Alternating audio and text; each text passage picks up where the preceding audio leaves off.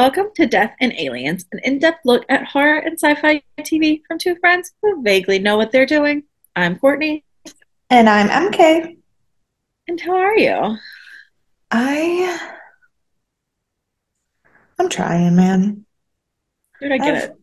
I have 4 more school days till spring break. Oh, the dream. I just need I just need that. This school year to be over. But then the summer's gonna be so short and it's just gonna be another school year and like it's Just one after the other. Never ends.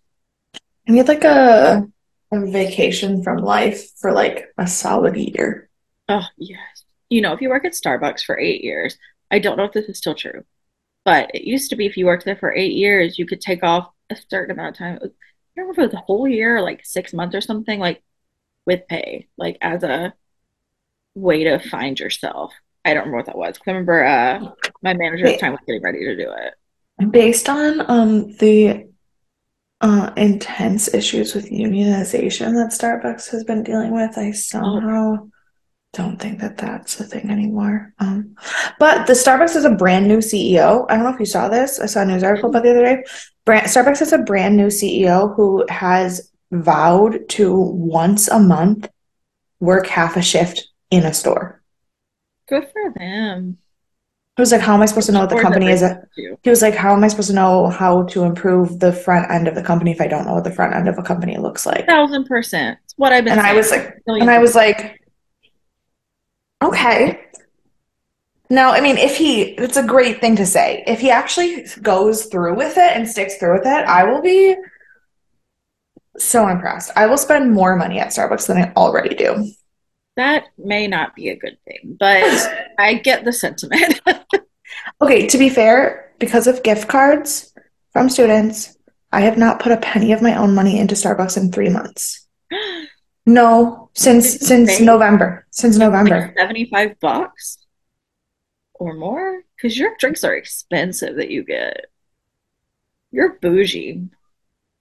Yeah. In the winter, I'm not as bougie. In the winter, I get like regular either Christmas lattes or vanilla lattes because I want it to be warm. In Right. the summer, I turn into So they're a like tip. $6 instead of like $15. Yeah, in the summer, I have like $17, 47 different additive drinks. Yeah, you're wild. You're wild. I don't get it. I had one when I was in LA with my dad, and I ordered 2 drinks. He got a Normal chai, drink. a chai, just an iced chai, Uh-huh. If you had and Texas drinks, this was $30 for two drinks. Yeah. no, it wasn't 30. It was Okay. like 16. Yeah. Well, that's better than I thought it was going to be because normally, like, probably the iced chai was probably like $6. So, I mean, I could tell you right now on my app what kind of nonsense it was. so much nonsense. So much. Um, I don't know. How do I look at previous? Oh, I have to pick previous orders. Mm. Oh no, what?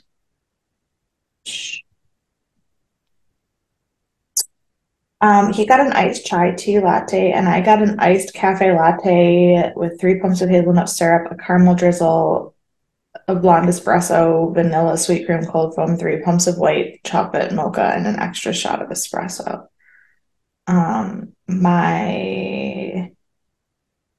My drink cost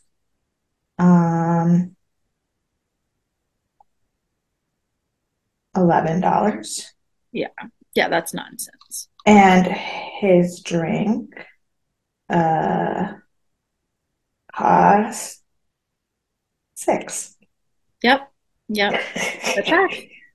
That tracks. It's fine. Ugh. How are you? I'm well. Um, Last you heard about my work life, there was a mariachi band, and we've moved past that. But I always joke and tell Jason, I'm like, I'm quitting. I'm doing this. So on Friday, I sent that video to Tara. She never got back to me. But Jason sent it to her and she did get back to him and was like, oh yeah, Courtney said I haven't gotten back to her yet. And then he's like, yeah, she's quitting. And then she immediately called him and like in a panic. And I didn't find this out till Saturday night when I got to work. I was like, Jason. I was like, I tell you like once a week I'm quitting. You can't tell Tara I said I'm quitting because she's gonna panic. You know I'm not quitting. I don't think Yeah. she should know I'm not quitting unless I come to her. Like it was so funny though. I felt so bad. I was like, no, don't tell her I'm quitting.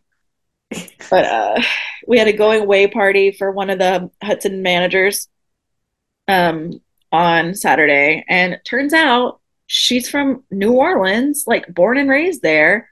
So she's moving back Oh, to work at the Sanger and Mahalia Jackson theaters. And she was like, "Oh my God, I can't believe you're from Louisiana." And so we like traded numbers and whatnot. And now I have a connection in New Orleans for theater too. I love Who would have it. thought? Who would have thought? I love it. So yeah, I'm fine. It was fine. Not a lot. I mean, I've already told you everything that's happened now between the time I saw you last and today. Yeah. Um, but yeah, and I don't want to babble too much because we might be going off the rails here in a bit. And I want Oh, yeah. I'm not really sure what is about to happen. to, you're welcome, Um, and I'm sorry ahead of time. yeah. So, you know what I do have time for? My spirituality. Yeah. So today's spiritual quote says, one of the greatest indicators of our own spiritual maturity is revealed in how we respond to the weaknesses, the inexperience, and the politically offensive action of others. That's, David A. Bednar. that's true. And I just needed that today because I had a lot of things to say that I kept to myself. And I was proud of myself for that. Yeah. Well, as we do, it is the fourth annual DNA Awards, and we never remember how we do these every time around. So Quite literally, all four of them have been different. To be fair, that's because the second one was trying to switch to me and Courtney instead of me and Monica. And we had my dad judging on the second one. yeah, And then on the third one, we didn't have a judge, but we tried to do it the same. I think. I don't remember. And now here we are a year later with no fucking concept of what we have done in the past. literally yesterday I texted Mary Kate and I was like, "Hey, I think these are the categories we did." She was like, "Yeah, and there were some nonsense ones. Let's not do those. Here's a couple more that work." And I was like, "Great."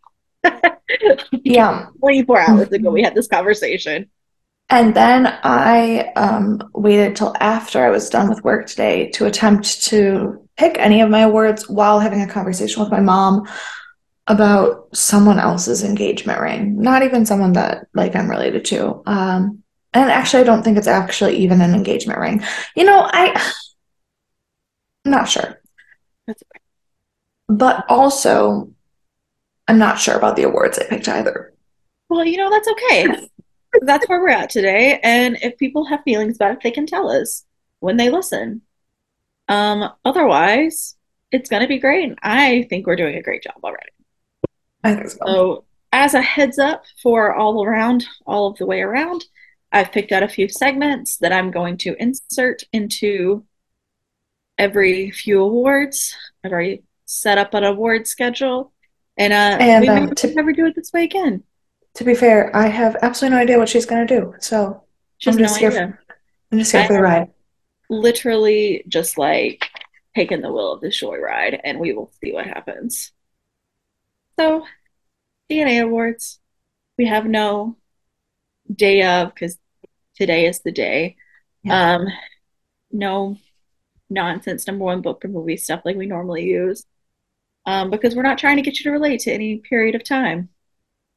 It's just us. Just And us drinking wine on a Monday night in March of 2023. absolutely. So I thought the best place for us to start was I wanted to tell you some awards that it has won from more reputable sources than Valid. DNA. So valid. Also, the amount of awards that Vera Farmiga was nominated for is and did like, not win. and did not win is wild. We literally ended last week with me bitching that she did not win an Emmy. So, So that's not one of the awards, but there's a few other ones that are nice that I've never heard of. I've heard of one of them. There's the Gracie Allen Awards, which I've never heard of, but Vera Farmiga won Outstanding Female Actor in a Leadership Role. The Leo Awards, which again, never heard of. the Leo Awards, Yeah, I have heard of those. I think they're about specifically about horror. I'm not sure. interesting. Maybe. Well, I didn't look up what the awards were. I just looked up which ones Bates Motel won. Um, yeah, and it was Oh, no, no, no. That's why I know of it. It is the film awards specifically for British Columbia. So all of that, and that's why all of the bullshit everything that I fucking watched was filmed in Vancouver. That's why I know what the Leo Awards are. well, they won Best Costume Design. Monique Prudhomme won that. And then Tony Wagamuth won Best Production Design. Fantastic. And then the iHorror Awards, Vera Farmiga again won Best Horror TV Actress. And then last but certainly not least, it was the favorite cable TV drama for the People's Choice Awards. Very nice. So those are some reputable awards it's won. Now, Very. Now on to some less reputable awards. that one day I hope someone stumbles upon this in 30 years and thinks we're reputable. And I like hope that like one day like Joel De La Fuente's IMDb says in awards like winner of season one double helix award DNA. Like look, that's a pretty high honor. the highest honor I have the capability of giving. Yeah, absolutely. Absolutely. Um, so now I'm just gonna start giving out a couple of awards. I think best way to do it is a popcorn. So I'll ask you the award, you give the first one, and then on the next one I'll give the first one. Okay. We'll just alternate a bit until we get to our next stopping point. So first, Fantastic. you want to pull out your notes that say Yeah, yeah, what I they have won? them right Yeah. here. I also am trying to figure out what I just did with my pen so that I can mark off the ones that I talked about. Oh, I kicked it to the other side of my desk, so that is not going to happen. Just kidding. No problem. I will. It's okay. I have a list, and I'll just tell you what it is. Oh, good. So I will let you go first on this one, but the first award I would like to present is the best director of Bates Okay. Motel. Now, the Best Director Award was one that I thought about for a little bit, and I ended up picking something that I don't necessarily know I 100% agree with, but Okay, it was just that sheer volume of directorial credits meant that if I tried to pick any of my best moments, they landed there. sure. So I went with Tucker Gates for Best Director Okay. because he directed 17 episodes, and the next highest amount of anyone was 4. So just like by volume alone, it's hard to think of anyone other than him. That is absolutely fair. I also picked him as my best director, but I did give an honorary award because of how it fell. And I was just looking up what episodes the honorary award director did because I forgot everything I've ever known about Bates Motel after 2 hours. Motel episodes. Because I don't want to tell you his name until I tell you my answer. But I Okay. also thought about it because I was like, if I'm going to pick one, even not based on sheer volume, I could narrow it down to a few that really like push, like Mm-hmm. punch. Like you think about even the contrast between episode 1 and episode 50, like those were both Tucker Gates. And Right. so, like, he was not only the most involved director, but he was probably the best director in the series. Yeah. And there's a reason he did so many. My honorary award, I gave to Tin Salmon. Okay. He directed Persuasion and Goodnight Mother and Forever. Okay. And That's Forever is super the valid. one where Norma dies. And Goodnight Mother was Season two. it was no, it was season four. It was early season four. Oh, sorry. It was episode two of season four. That's what it was. Yes, yes, yes, yes. And I don't remember specifically what that one was about, but I remember No, it is. I know because I have it later in something else. No, but it is the episode right after Norman gets back from the mental facility where he thinks that his mom killed someone and she thinks that he killed someone, and they're like awkwardly yes. trying to And figure so out what happened. these were really well done episodes as Hmm. well. And I feel like there was no winning battle if you were going up against Tucker Gates. So I did want to give an honorary award just so we could acknowledge another director as well. Right, because I had a hard time.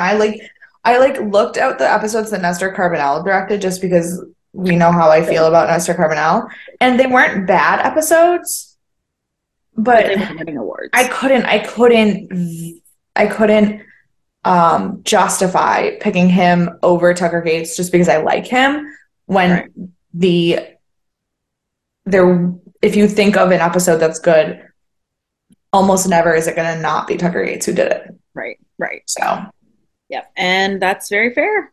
Um, I would like to go next to the best writer, okay. which again is a bit of a difficult award to give because it was a lot of the same writers, and a lot of them were very prolific, were in a lot of the episodes, but there were some here and there that you could have um, spiraled off to. Mhm. However, I did end up picking two because they were the two that worked the most together on the Okay. writing episodes. And I thought that they were the ones that knew the characters well enough. Okay. I'm with Carlton Cuse and Carrie Aaron. That's valid. That's probably, like you said, it's hard because there's so many um, writers that worked so often in tandem. But I actually went in a weird direction for this Okay. one because I picked someone not necessarily based on the actual content of their episodes, while the episodes that they wrote were not bad by any means. I went with someone who showed a skill that I didn't know they had Okay. in doing that at Mm, the level with which they did it. And so for best writer, I did choose Freddie Highmore yeah. Yep. because the two episodes that he wrote were brilliant and were so far beyond what I ever would have thought he was capable of writing. I mean, it was the first episodes he wrote for TV. I mean, Yeah. so yeah, absolutely. That is an excellent pick. Um, and a very fair choice as well. Yeah. And it wasn't like you said, it was hard to narrow down with the writers and the directors just because there were so many people who worked together. Yeah. But both of the ones that he wrote the story entirely by himself. Yep. And so for him to have that good of a grasp of his own character and the characters around him, and to put that kind of writing out without the experience of the writer's room, I just thought was top Absolutely. notch. Absolutely agree. Um, I would like to go next to the best line in the episode or in the series. The Now, playboy. here's where we get to the fact that I had 25 minutes to try to remember 50 episodes of the show and knew I was never going to do that. And I thought about picking some quotes that were like really deep or vulnerable. And instead, I went with the Chick Hogan quote. I have an honorary Chick Hogan quote, so And the quote I used was sort of deep and vulnerable, but it was from Chick Hogan's last interaction. In fact, I think it might actually be the last line he said as a living human. The artificiality of scripted drama doesn't hold a candle to true crime. Little surprise without contrivance, more surprise than the brain would allow you to imagine. Absolutely. That was a excellent quote, and Nestor Carbonell had an excellent response to it. With that quote is that it so perfectly fits Chick. It perfectly fits the brilliance of what this show did. And it Yep. also like perfectly fits what we as a podcast are trying to do by like picking apart these scripted dramas. And so I just was like, I for sure can't think of anything better, but also it's kind of amazing that this one quote is all of what Death and Aliens is. Yeah, it absolutely is like phenomenal and a really good line. It is not the one I chose because I went in a different direction. But I do have a few. So I picked my main one that I'm giving the award to, and then I picked a few more that Yeah, I thought would be nice to hear on the back end. So perfect. some of my honorary awards, one of them is Norman, because we just don't belong in this world anymore, Mother. We're broken. We've tried. We want peace and happiness, but the world just won't allow it. So let's take ourselves out of the equation because whatever there is after this, we will have peace and we will be together. And I thought that was a summation of Norman's brain. Correct. Um, it was fine. My chick quote is, "We're all in this sideshow together, and then we die," because that is what I'd like to quote all the time now for my life. Yes, that And my is. last honorary one was between Norman and Marianne. And Norman says it's hard to be lonely, but it's also hard to love people. And I think that that's the trap. And she says, "Trap?" He says, "Yes, the little private trap that everyone lives in. And we need people, but that need can destroy us. Once you care about someone, it rules you. And who even knows at the end of the day if that person is really who you think they are, or if they're even real at all." I think that that is probably the best actual quote um from the show, but I just thought of one that I really really liked from Norma.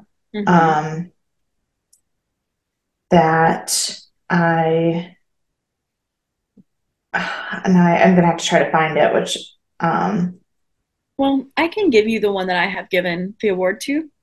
oh okay, yeah, do that before Um, I and it's a lot more simple than the rest. okay. Um, and it definitely could cause some existential crisis, Yeah. unlike differently than the rest. Um, it's in the very first episode. Okay. Norma says, "Norman, this is our chance to start over." And Norman's response is, "Maybe some people don't get to start over. Maybe they just bring themselves to a new place." And I was like, that quote, while being Mhm. very simple, and in the beginning you felt it, but it didn't hit you hard. When you get to that last episode and you start over, that Yeah. I felt like means so much more in the end. And No, so I that's love why I that. chose it as my like final quote. The one that I want to give an honorary one to because I feel like it just speaks to me and the world that I live in and the things that I wish I could say to parents all of the time, but I can't, is from season, I don't remember if it's season one or two. I think it's season one when she goes to the board meeting, That was the school. season two. Was it? Okay. But it says, "Welcome to the world, ladies. There are axe murderers and whores stuffed under every rug, so your kids better read up on it and get educated because that's what life is. It's a cesspool you claw and scratch and fight to swim out of, but you never get to the top." I almost picked that one too. I did. It was on my list of things I was looking at. Because let me tell you, the number of people who somehow don't understand that their kids can see bad words on the internet, like I can't. Yeah. And I feel like this is like a great example of how like so many of these like moments you wouldn't think do actually become more prominent because like we have 50 episodes to pick lines from, and Yeah. one of the lines ended up in our same like spectrum that we were looking at, and so like Yeah. it's just one of those shows that gets you in a lot of places. Well, and I think, yeah, I think the interesting thing is that, like, the show is a horror show, but the Right. things that struck me the most about it were the most human parts of it. Yep. Because they were the most terrifying. Yeah. And the most comforting. Yep, the ones you Like, connect to the best. yeah. Sometimes for the worst, but yeah. Yep. So next up, we have the best episode. So I will go first in this one, and this one was really hard for me. I No, picked this one was so hard. I picked three episodes, and I've had a really hard time narrowing it down. And I feel like this one might be a cop out, but I truly think it might have been the best episode in the entire series. And I picked The Cord, the final episode of the series. And I feel like that's a like an off pick because it's like, of course, the last episode didn't suck, so therefore it's the best. And it's like, but really, it was like you look at all the scenes See, and how they connected. no, It was it really is well. good and it is good and I did like it a lot. And I thought about picking something from season 5 and there was a lot of really good moments. And I do think that the fact that the series finale wasn't bad kind of gives it an edge that you because Exactly. series finales are so often like such a letdown. But I didn't pick something from season 5 at all. I picked Goodnight Mother. So that's why I was talking about it Yeah. earlier because I picked Goodnight Mother because it was the first episode that we saw the real tension between what Norman wanted Norma to be and who Norma really was. And it was so subtle and so well done. Yep. And it I felt like was the domino for the rest of the series. I absolutely think that is true. Um, I picked the other two episodes that I picked as like that were really hard for me to not pick as my number one for very similar reasons. They were not Goodnight Mother, although that is an excellent choice. Um, the two that I picked that one of the other ones I looked at was season four. It was Forever because it's Okay. the one where Norma died, and obviously it set the scene for the rest of Oh it. yeah, no. That the one Oh where Norma died was pretty fucking that one was up in mine, like that I went back and forth with also. yeah, it was so beautifully done. And the other one I picked because it was so uncomfortable and really did set up a lot of it gave us a lot of insight that we Mhm. didn't have before it was season three, and it was Norma Louise. I would have to agree. And from everything that I have seen on Reddit, because I tried very hard not to look at Reddit too often, but I get Reddit notifications pop up on my phone, so sometimes I just see things. And if it says spoiler, I like don't look at it. But most people on the internet as a whole give credit to Norma Louise as being the best episode of the show. And that's And like because we finally get to see insight into Norma, and it gives you so much confliction over Caleb at the same time. mhm. Because I think this is one of the earlier episodes where you started being like, he's not that bad. Yeah, What happened is this bad. was the episode that we got in. That was the episode that we got into the fight about whether Caleb was a good or bad person. Yeah, that tracks. Yeah. But yeah, so I felt like those were all like, gosh, there were. That's the I thing about the also show I is like, also almost picked um season 1 episode 9 where Blair dies mm-hmm.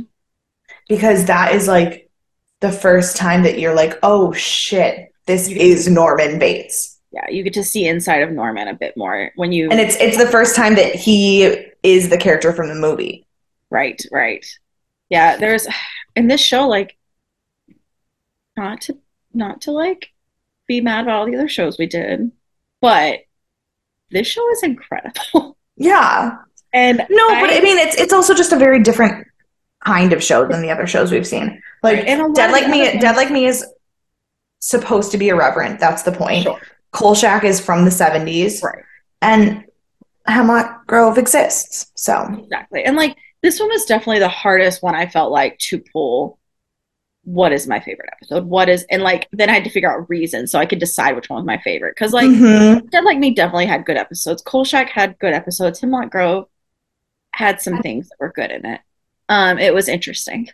Yeah. Um, but like this is the first one that I was like, what angle am I taking? Because that really Well, and depends on my honestly, I think that to be fair, so far we've only talked about best things because the categories we've gone through so far have only been bests. I think that the bests were much easier to pick than the worsts. I Not because the show was not it didn't have bad moments. It was by no means perfect, and there were definitely bad moments. And some of the worsts that we did as we go through this, I had a very easy time. Yep, But some of them, I was like, how do you call this the worst?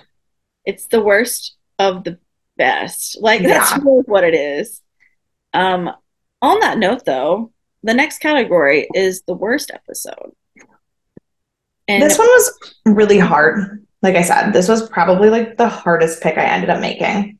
And now I have to go look at what I wrote down what episode I picked, but I didn't write my reasons, so I need to look at it again to remember what my reasons were. yeah, Because I looked for a very long time and I was sure of this when I said it, but I don't know why I was so sure because that was 3 hours ago. You know how that goes. Um, so it was from season 2, okay. and it was season 2, episode 7, which was presumed innocence. I also looked at this one. And I just I felt that it focused on three major plots, all of which I did not love. And because the Romero searching for Blair's killer was needed, but this was in the weird, fuzzy Yeah, stages of it. And it was the first time we saw Alex do something that was probably deliberately not good. sure. I Cody and Norman's friendship was just irksome. Hmm. And the Zane subplot with the drug wars might have been some of the worst, like Dylan stuff in the whole show. And so this episode just kind of like was a hinge point for all three of those plot lines. And so I didn't like have a like I said, I didn't have like a strong like I hated that episode for any of them, but I didn't like any of the things that were happening in this episode. So that's also the reason I picked the episode I picked. Um, Perfect. because I felt the same. There wasn't anything that I was just like, this was terrible. It was more that I didn't care for the storyline. Um, I picked season 4, episode 4, Lights of Winter. And it was the episode where they left the mental institute with him and Julian. And I just didn't care for that storyline. I understand there were some insane things that happened. Him turning into his mother Listen, at the strip club. Like really good things happened in this episode still. But as a whole, I only very deeply protest for one reason and one I reason only. know. I'm And that aware. is because Alec Romero at the Winter Festival is the most beautiful thing in the entire world. Everyone's entitled to their own To opinion. be fair, I almost picked Julian's existence for another thing that we'll talk about later. So I Yeah. get it. And that's the only reason I picked this one. Because I did consider the Zayn stuff and I was like, that wasn't great. I was like, but a lot did happen and it was a little more drawn out. So we got some more plots that Yeah, were and needed. it was less. I don't like it now Abrupt. in the long run, but yeah, it was less abrupt and like I remember being genuinely concerned and intrigued at the time. Right. And that's, I remember because when I went back and I was looking, I was like, I forgot about this whole same plot line. I Like, did too. I so forgot I, about everything to do about that. yeah. So I totally get that. Like, I was trying to remember his sister's name and I was like, what's her name again? It was Jody. And Oh, good. I didn't know that. yeah, because some quotes came up and they were like, Jody said this. I was like, who is Jody? And then I saw the one about dirt is honest or whatever, and I was like, oh, yeah, yeah, the sister. Got it. So, Um, That was a so good quote. I forgot how much I liked her speech about dirt. yeah, that was a good quote. Um, don't think it was the final. I did look at it, but it didn't make it into my top three, obviously. No, obviously. Um, before we get into our next awards, I would like to give you some beautiful and not so beautiful IMDb reviews. Oh my goodness. Because what better way to get this going? I want to also note before I start, I don't know what year Game of Thrones ended, but the number of comments that were like, this ending was so much better than Game of Thrones was wild. Game I of don't know if you did Thrones. Game of Thrones, so don't tell me, but No, no. Game of Thrones ended in 2021. so these people were watching like way later then. Correct. Game of Thrones ended in 2021. And I will just publicly put this out on the internet. I loved the ending of Game of Thrones. No spoilers. I will say that I understand people who complain that it is rushed and that we could have had half another season. I will give you that that is valid, but I don't think any character's ending was against their character, and I'm have gotten into vicious arguments with people over that because I loved it. So if you had to pick Game of Thrones finale, Bates Motel finale, where are you going? Where are you falling?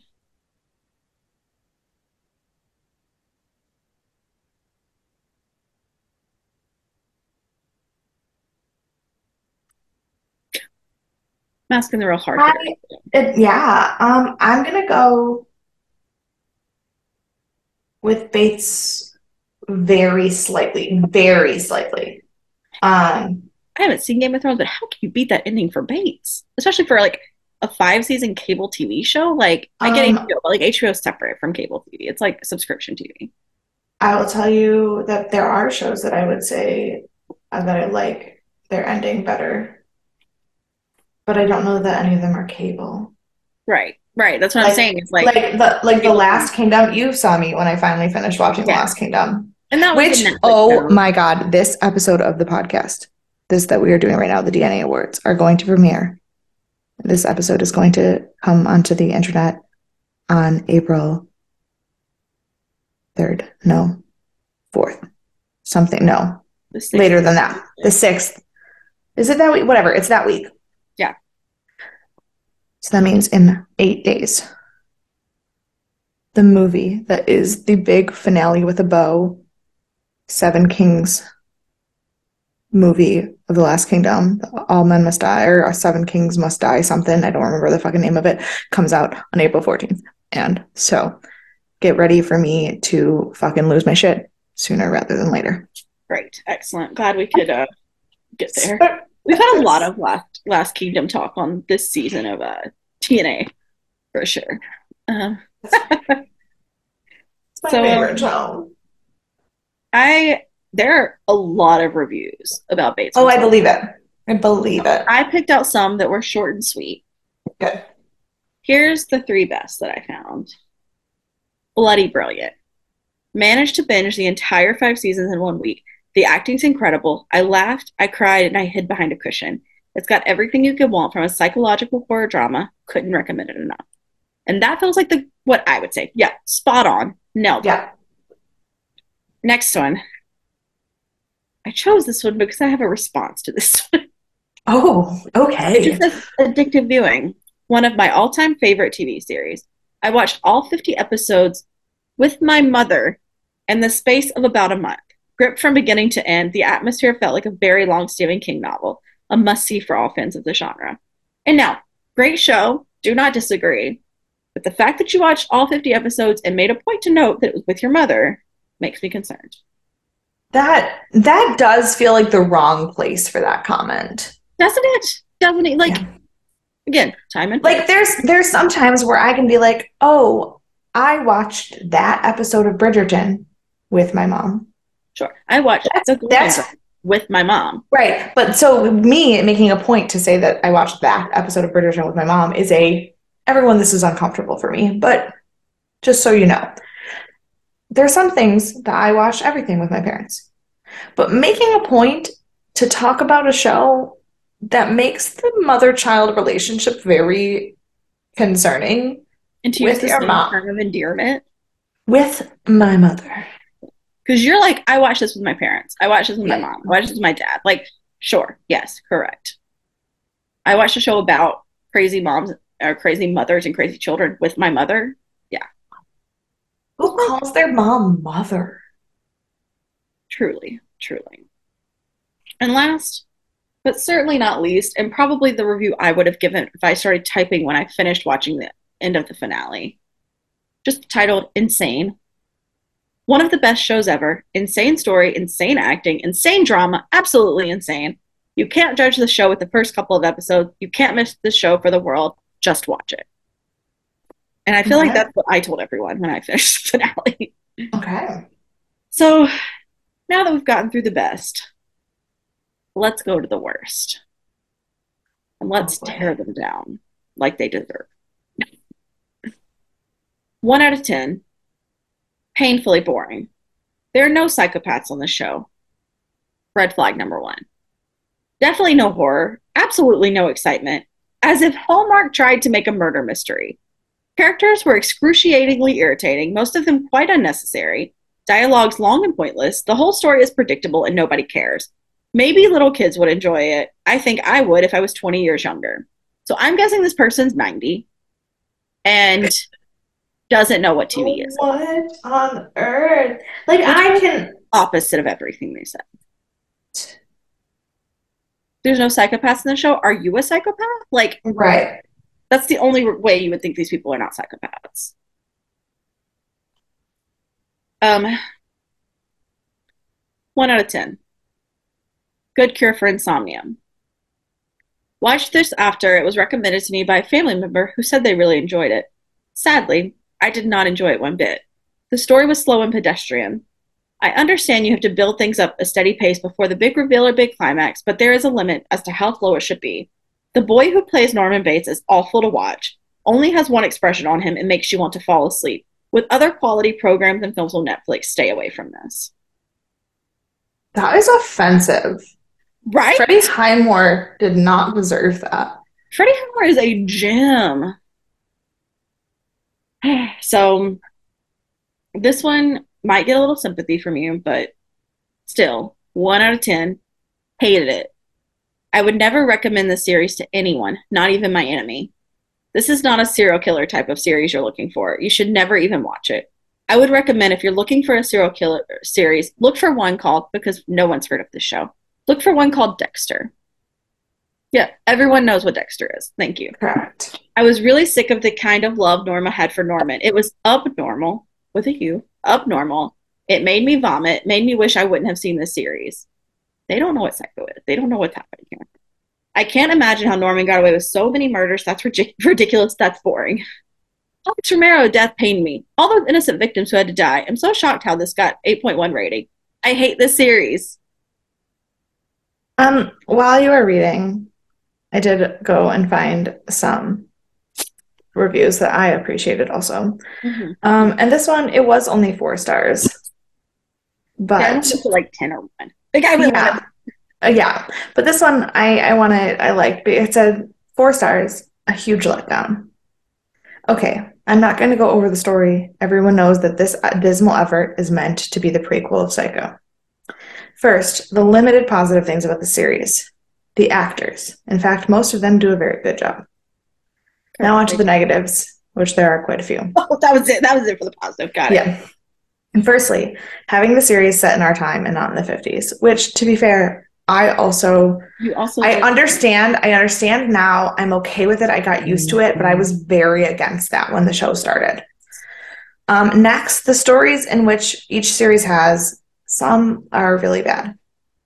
To be fair, we just mentioned that there are quite a few storylines. Not great. sure. Then there is the addition of Norman's brother. I'm only reading this because,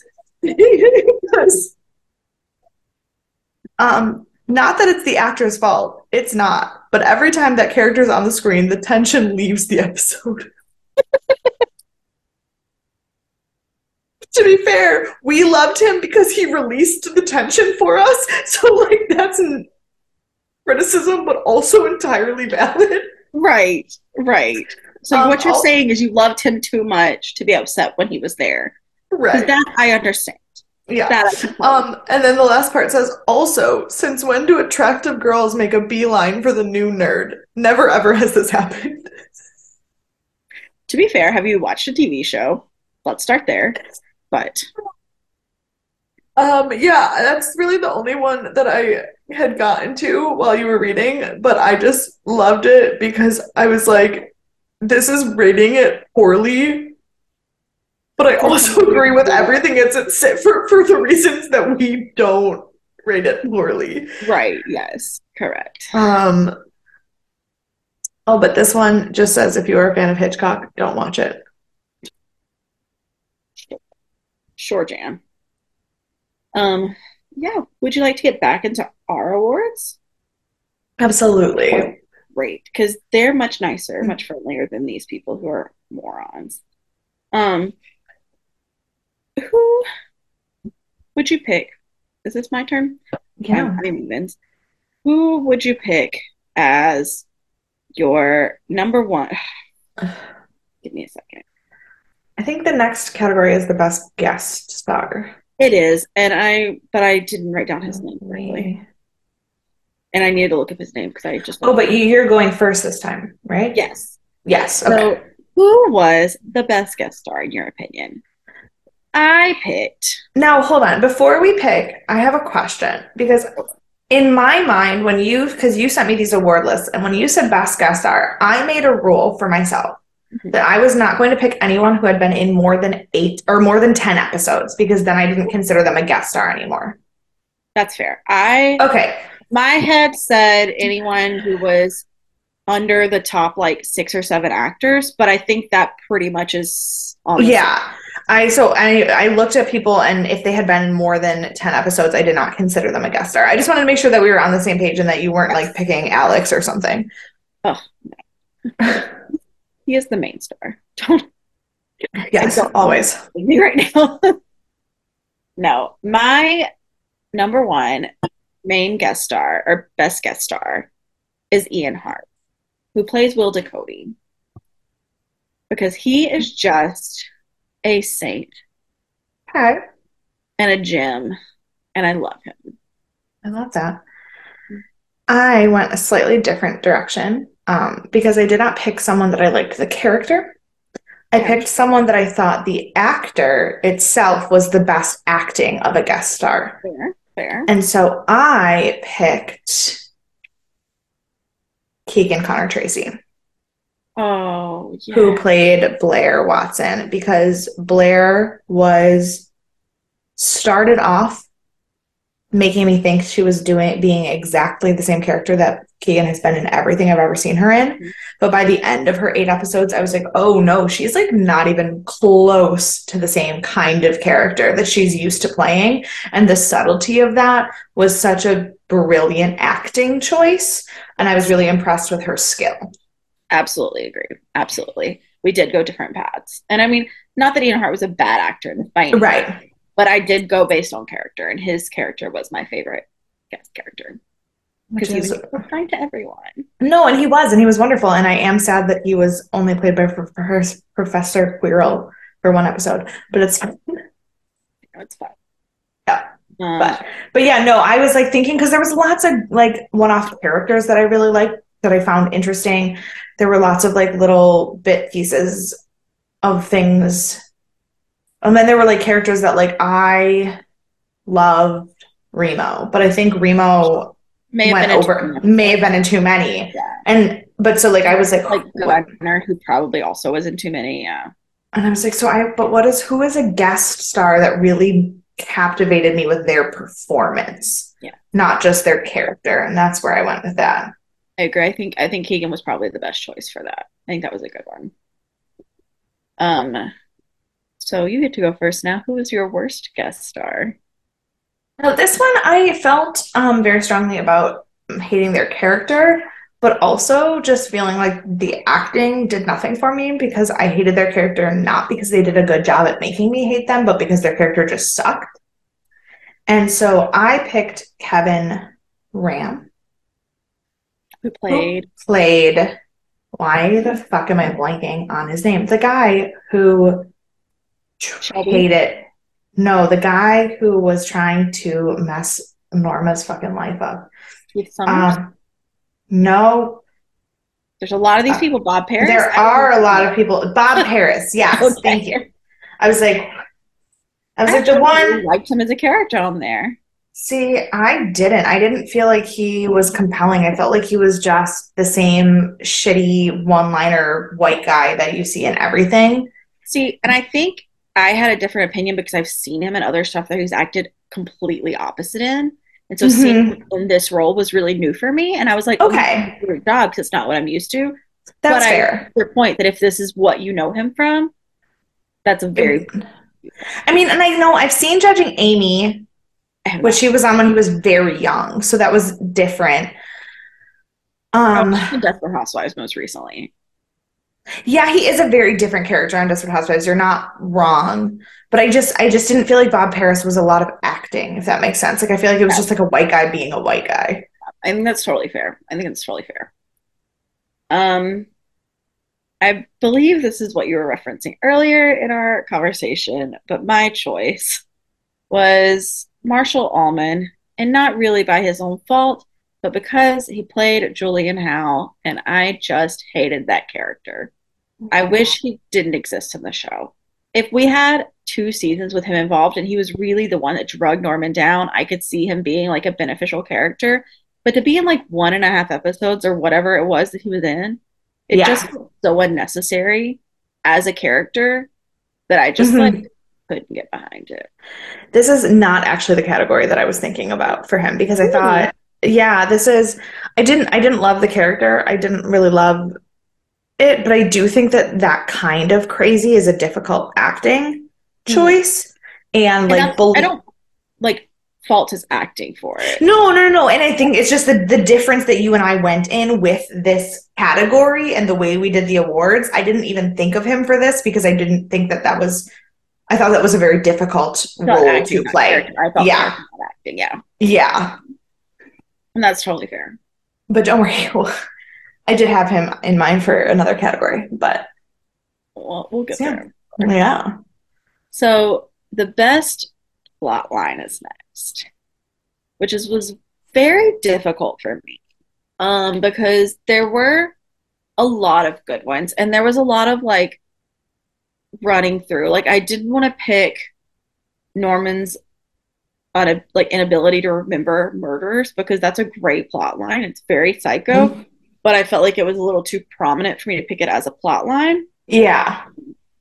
So I went like the second most prominent plot line probably, and I picked the plot line of everything we see Norma do after her death, like dead Norma's acting plot line. And I think I was so enthralled by that because we don't get to see that in the film. That's Yeah. the one part where we only see Norman's side of it. And so it was really like intriguing to see her side of that here. No, that's a really, really interesting. I had a really hard time because I was thinking of like smaller arcs. I was Mm, trying to think of like smaller like story arcs, not necessarily like overarching plot lines because like there was a lot. Like I really had a hard time. One of the ones that I was like leaning into was obviously Alex and Norma's relationship and the development of that from, but that was a 5 season development. yeah. And I And didn't that's feel like why it was Norma, because it still was only like one season, one episode. right. And so like I had a little, but so I went with something that didn't last as long as I wanted it to, but I thought was really, really fascinating. And so I said Norma's, or no, sorry, Norman's therapy sessions. Yeah, I think that is a really good one. Because that was a really interesting plot line that I agree could have had been so It much was more it was involved. interesting for us Yeah, as the viewer to like dig into that piece of it and how long it's been going on and what actually happened to Norman as a kid. But right. it was also really fascinating in terms of the overall plot because of what the switch that it flipped in Norman. And I think like that's one thing is like one of the things think it makes it one of the better plot lines is it wasn't overdone because this easily Mm-hmm. gone into too many therapy sessions where Norman switches to Norma and we learn about Norma's childhood again, which we already did, or Correct. stuff like that. And so it very easily could have gone off the rails and become like a boring plot point, and it didn't do that. And so I agree that was And I also really liked that it never went into Norma because I think what has become very obvious by the end of the show, which I think is really important, is that the Norma that is in Norman's head, the Norma that we see when Norman is telling it, isn't Norma. mm-hmm. It's not, it has nothing to do with her or her trauma or her Yeah, feelings. And so I think it's really important that Norman doesn't even know. Like, I mean, he knows that his mom was abused, sure. but he doesn't know, and he doesn't understand her relationship with Caleb, and he doesn't know how she feels about Dylan, and he doesn't know because his vision, his concoction isn't Norma. Yeah, I very much agree. Yeah. I Yeah, I thought that was a really good. And I also kind of played around with, I couldn't decide how I felt about it on the like in the end, so I just let it go. But I did play around with like the Bradley storyline as a whole. I thought about that too. Interestingly, I'm just going to say right now, I don't think there's a single mention of Bradley anywhere on any of the awards that I've given or awards that I even I, talked about. And it wasn't because it wasn't a good story. I think it was, and I think it was important. And I think that her coming back and that ability for Norma to have an escape and not taking it was important.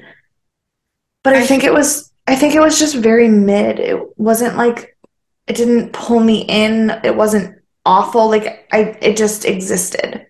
and I think I was reading some of the like fun facts and everything at the end and different storylines and stuff and thoughts.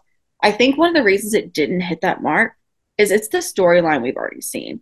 She almost like identically emulates Marion Crane with just a bit of a different storyline because she shows up, Norman's interested in her.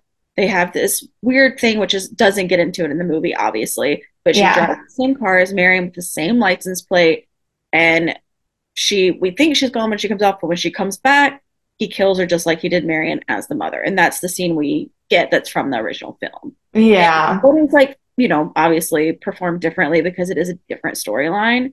That was kind of one of the Yeah. other scenes to follow in the original storyline.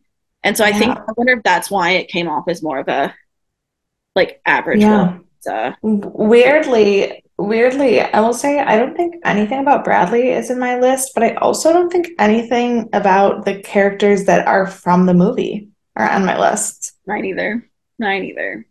We went really off the rails with like very specific debates motel and not to Yeah, we were like, fuck we've Psycho. already talked about those people.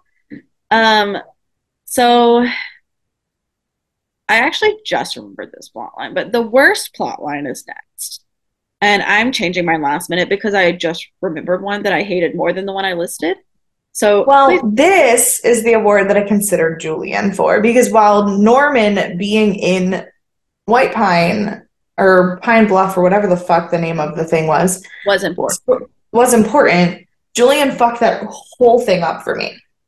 But that is actually not what I picked because it was up there and it irked me.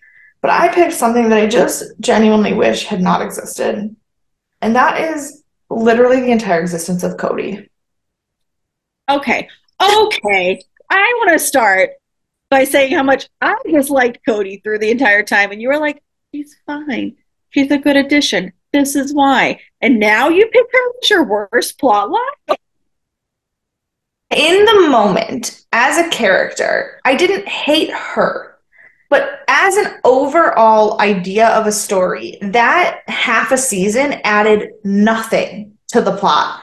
In the long run, in the time, the jealousy with Emma was kind of interesting. That fact that he was about to like kill somebody else and not the girl, it was interesting. But at the end of the day, we got those moments from other things that had more impact in the end. So in mid season 3, I didn't hate Cody, but by the end of the show, I realized how much of a waste of time that was when they could have explored Norman's mental health in a different way. They could have explored Dylan's story and Dylan and Emma and Norman all integrating differently. They could have explored things with Bradley. They could have explored They could have explored Caleb and the Dylan more. yeah, they could have explored Caleb. And they could have explored the Blair Watson actual question of what was happening in her life to get her in a point where she could be murdered better.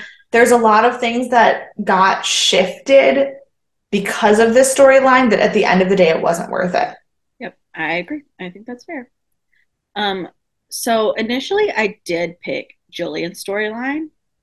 Then I thought about it and like literally I just thought about it and I was like, there was a storyline that I forgot about that was even more unnecessary because at least he needed to be in a mental institute. Like, so the Are one I you about to pick Norma's date with that guy? Like Norma dating the brother of that girl? I don't even know what you're talking about. The chick who like introduced her to Oh like my nice God, no, but that's society. also unnecessary. And then Um, she went on a couple dates with that guy. and Her, then just her like fell face the earth. Yeah, no, that was not what I was gonna pick, but that is not a bad one either. Um, I am picking Norma going back to school and meeting the psychiatrist guy. Oh my God, I forgot he existed except for when I was looking at my worst guest stars. I almost put him for the worst guest star, but I was like, he was actually not a bad actor. Because I was going with actors, I didn't pick him. But yes. When we were talking, that's when it came to me. Like we were talking about worst guest stars, and you're talking about acting, you're talking about all this stuff, and I was talking about characters, and I was like, forgot that guy existed, and that's when I was like, that's the story that I hated the most because that one Yes. had the least impact on anything. Do I you think, know the only thing it impacted was Alex and Norma because Alex was so stressed out about her yes, screwing somebody else. And so I put that in the category of the Alex Norma saga. So I kind of like didn't think about it as the worst storyline because I just thought of it as like a piece of that. right. But yeah, by itself, her going back to school, fuck that shit. It made no sense. And she like, did she drop out? We never know. We'll never know. We don't know where it went. It Whatever didn't. even happened to that guy? He just ran away. Remember, he had that whole big blowout with Norman in the like basement, and then Norma got home, and he just was like, "Everyone's crazy. I'm leaving," and like was gone Was that before or after Bob Harris kidnapped him? Because after. didn't Bob So Harris Bob kidnap Harris him? kidnapped him, and then he tried to have a conversation with Norma, and then he met Norman in the basement, and then he had a blowout with Norman, and Right. And then Norman like got creepy off. about having sex with his own mother. Yeah, That's and then this guy was just like, "I'm out of here." We never saw him again. yeah. Yeah, so that's mine. Yeah, that's So now we're gonna break up a couple of categories because we have one more category before our next segment. Our next category is the best outfit. And I'm first on this one, I think. yes, you are. And this is, I'm going to call it a cop out because I didn't pick a specific outfit, but a specific style and time. My favorite outfits were Norma's 50s look from the first season That because is a it, cop out. That is absolutely a cop out because I spent so long looking at her dresses to pick a single dress that she wore because obviously Norma in the 50s outfits are my favorite, but I spent so long finding a specific outfit. she evolved so much over time that the 50s era was the one that was my favorite.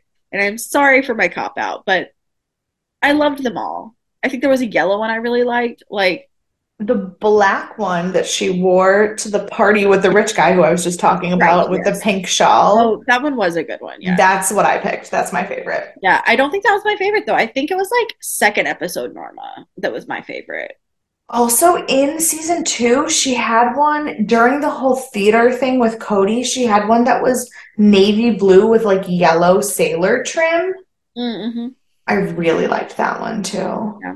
I really like it was like first few episodes, Norma was really Season my season 1 and 2, like it got less 50s-y as it right. went on, but season 1 and 2 was just her dresses were beautiful. Yeah. So for our next segment, I've picked Real Critics ratings as opposed to IMDb critics ratings. Um, Okay. these are a little bit faster than the last one, so it's not going to be a Wait, are you deliberately doing this instead of the worst outfit? no. We're coming back to that. Oh, okay. I just we I everything said that we're going to break it up a bit Oh, okay. I was like everything that we've done best and worst so far we've done together and then you just threw me off. because I'm doing five at a time because I did math and that's how it breaks out evenly. Got it. Got it. I'd rather have math than have same things together. Oh, I see. I see how you did your math. Sorry, I just counted mine and I was like, that math doesn't math, but Oh, I know it does. I know what you did. mhm. I understand you. I'm so glad somebody does.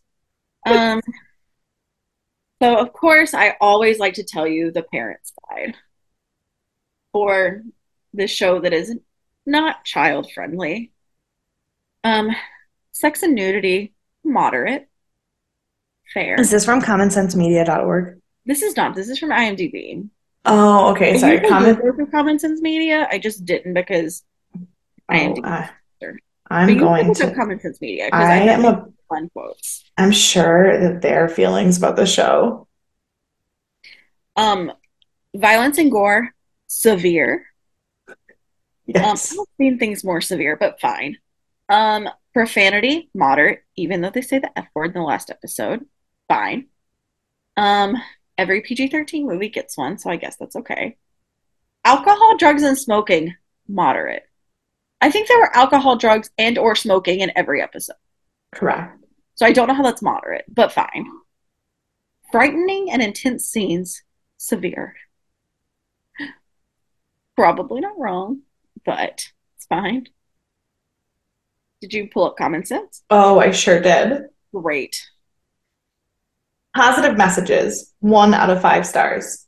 The overall tone is pretty dark, with a sense that there's something sinister lurking beneath the surface. The Bates' dysfunctional mother son relationship is another major theme, with an emphasis on keeping family secrets. Yep. Positive role model, 1 out of 5 stars.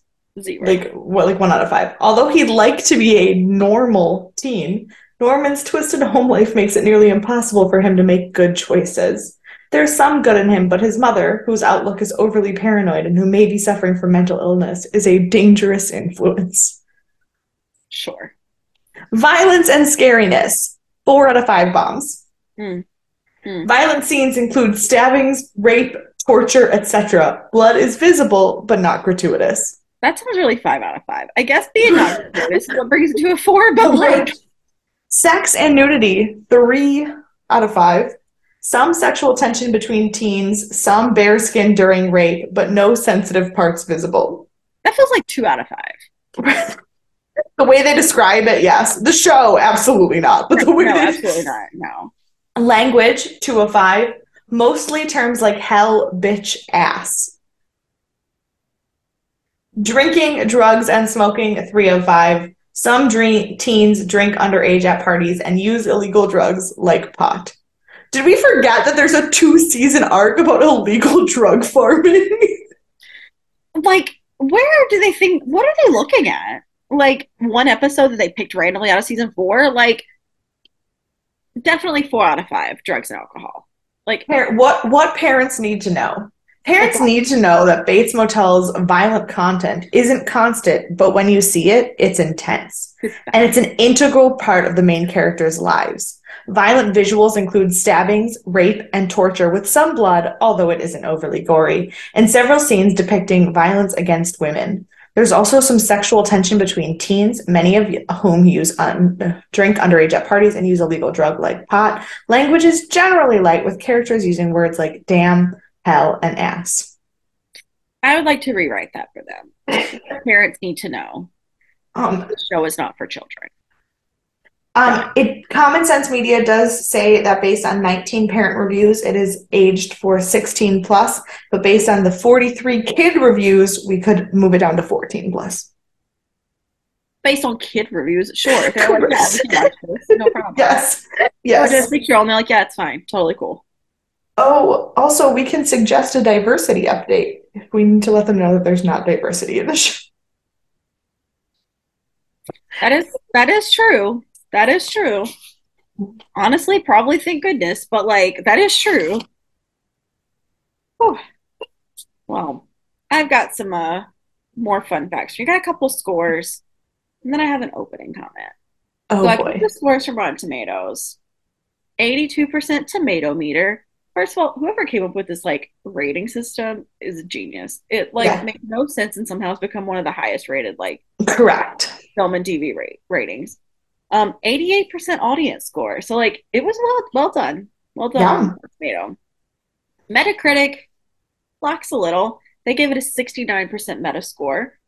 But 8.2% user score still, which is pretty on par. yeah, Now I'd like to read you the send off of Roger Ebert's um season one thoughts, or like at the beginning, yeah. because it's why we should have had multiple wins.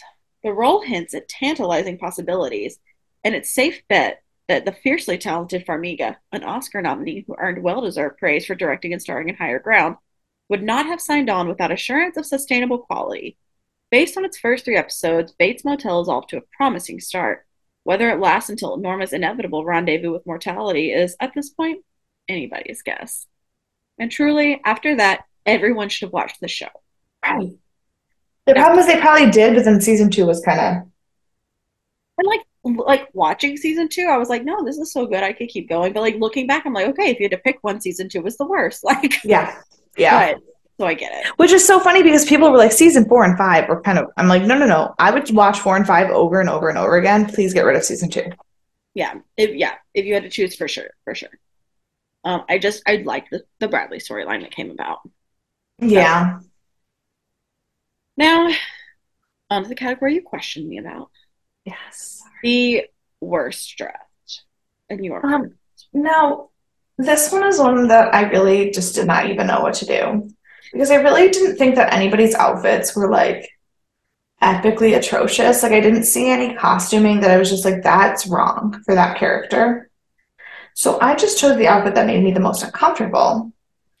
Okay. And that was the first time we see Norma or Norman in Norma's outfit with the wig because he did not even choose a good Norma outfit to do that Right. with. And that is And not the first time we see him in her clothes. The scene with Chick in the basement where he's got the wig and he's got that weird orange plaid blouse on because that like doesn't even feel like something Norma would wear. absolutely. That is probably the best choice. I also did not dive deep because I also did not know where to start with this one. Maybe we shouldn't have had this category, but since we did, I tried. There was one episode that I do not remember for the life of me that Emma wore an outfit, and all I remember is she was walking into the office at Bates Motel, and I was like, that is a terrible outfit. And I think it was earlier season, maybe like mid season two, and Yeah. I don't recall exactly what it was. I I just just remember would like that thought. I just would like to point out that neither of us chose any of the weird as fuck outfits that Chick wore, and I think that says a lot about Chick as a character. It does say a lot about Chick as a character. And fun fact about Chick, because I did not include this in the fun facts for later, Yeah. he when he was cast in this role, he was like, Yeah. I'm playing too many similar characters. And he told Carrie Aaron, the writer, he was like, I will Yeah. only sign on to this role if you let me add my personality into it. That is And amazing. what we got. I'm She was like, obsessed with absolutely. I'm obsessed with Chick. Remember when I told you I didn't think I'd ever be able to look at Ryan Hurst any other way? It's Yes. because that is who Ryan Hurst is as a person, wearing kimonos and drug shawls and writing in a typewriter in a basement. Like I feel like that's what he does for real. It is. It is. It seems it is based on what I've read. So I'm obsessed.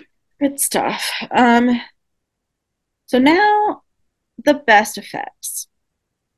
I did narrow this down, but I also have a very broad answer first. Okay. The best effects to be had were lighting across the board. Okay. My very narrowed down version of that was the lighting and camera work in Forever. When we Mm, followed through the vents from the that I forgot about that. That was stunning. I forgot how like just gut wrenching that was. so I did narrow it down, but I just wanted to like note as a whole the lighting was Yeah. phenomenal. No, I agree. I picked one particular moment, but kind of in general, anytime this happened, there was a scene in, I want to say the second or third to last episode. It was when Norman was still in prison and he was being interviewed. And there was a scene where we panned up The second and season. Oh, and in the video monitor, Norman was on the screen, but in the room, Norma was in the booth. I think it was There third to was like, last. I think it was the third to last, and there was, I think, three other places throughout the season and throughout the show where they very clearly showed us that the viewer saw Norman, but everyone else didn't, Yeah. or like Norma, and that like the way that they handled that with like mirrors and video cameras was so so epic. They did it a lot with their rear view mirror in the car, Yeah. and I liked that one, but not as much as the ones where it was like jarring, like that Yeah. camera in the police station. I very much agree. I definitely agree. I liked that because I mean, and I know I liked it. I also really liked how they did it like in the woods and stuff. It always happened to me when they were outside, but I really liked it also. Mm-hmm. But I agree. I think that was probably the best version of it. Um, Yeah. aside from maybe Uh, that one time we did it in the bar where the Norman t- left his car oh, there. what's that? When Norman left his car there and it was the first Yeah. into the bar, I thought that was a really good like back and forth too. Yeah. This But one was because it wasn't like a back and forth. It wasn't a yeah, conversation. It was just a singular moment that said more than any conversation could have. I think that was what like really got me in that moment. yeah, I think that's very fair. It's a great choice. Um, the worst effect, what would you say? So this one was really, really hard because unlike some of the sci-fi shows we watched, like it's hard to pick something that was like really just like bad special effects. Like there wasn't like a lot of like in Kolchak, those some of the monsters were just bad. Sure, sure. In Dead Like Me, there was some CGI that was just done before its time and was bad. Yeah, I had a really hard time finding something that was just not good effects. So I picked something that I think was not great that evolved. And so I said the lighting in season one. fair because it's I didn't really notice it too much. We got into season two. When we got into season two and three, we started commenting about the lighting a lot. And then going back and looking at it, season one did a lot of like, it's nighttime and bad things are happening, it's dark. And they didn't do Yes. the dark and light juxtaposition as well. And like those moments, like it happened basically anytime anybody was in the Bates house, but I'm specifically thinking about the time when Alex got to the house before he killed Chick and he was following the glow through the house that wasn't really there and that like intense presence of Norma, or all the scenes in seasons 4 and 5 with Dylan and Norman where they were quite literally in different lit sides of the room. Yeah. I And was thinking that about the scene where you were it was daylight outside and when you get into the house, you think it's this happy scene and then it like changes suddenly into this like dark, dirty scene that's there and it's like in the mm, middle of the day. Yeah. yeah, and so they did that so well that in season one, all I can think is how dark it was and not in a good way. And Yeah. It was so I very think contrast.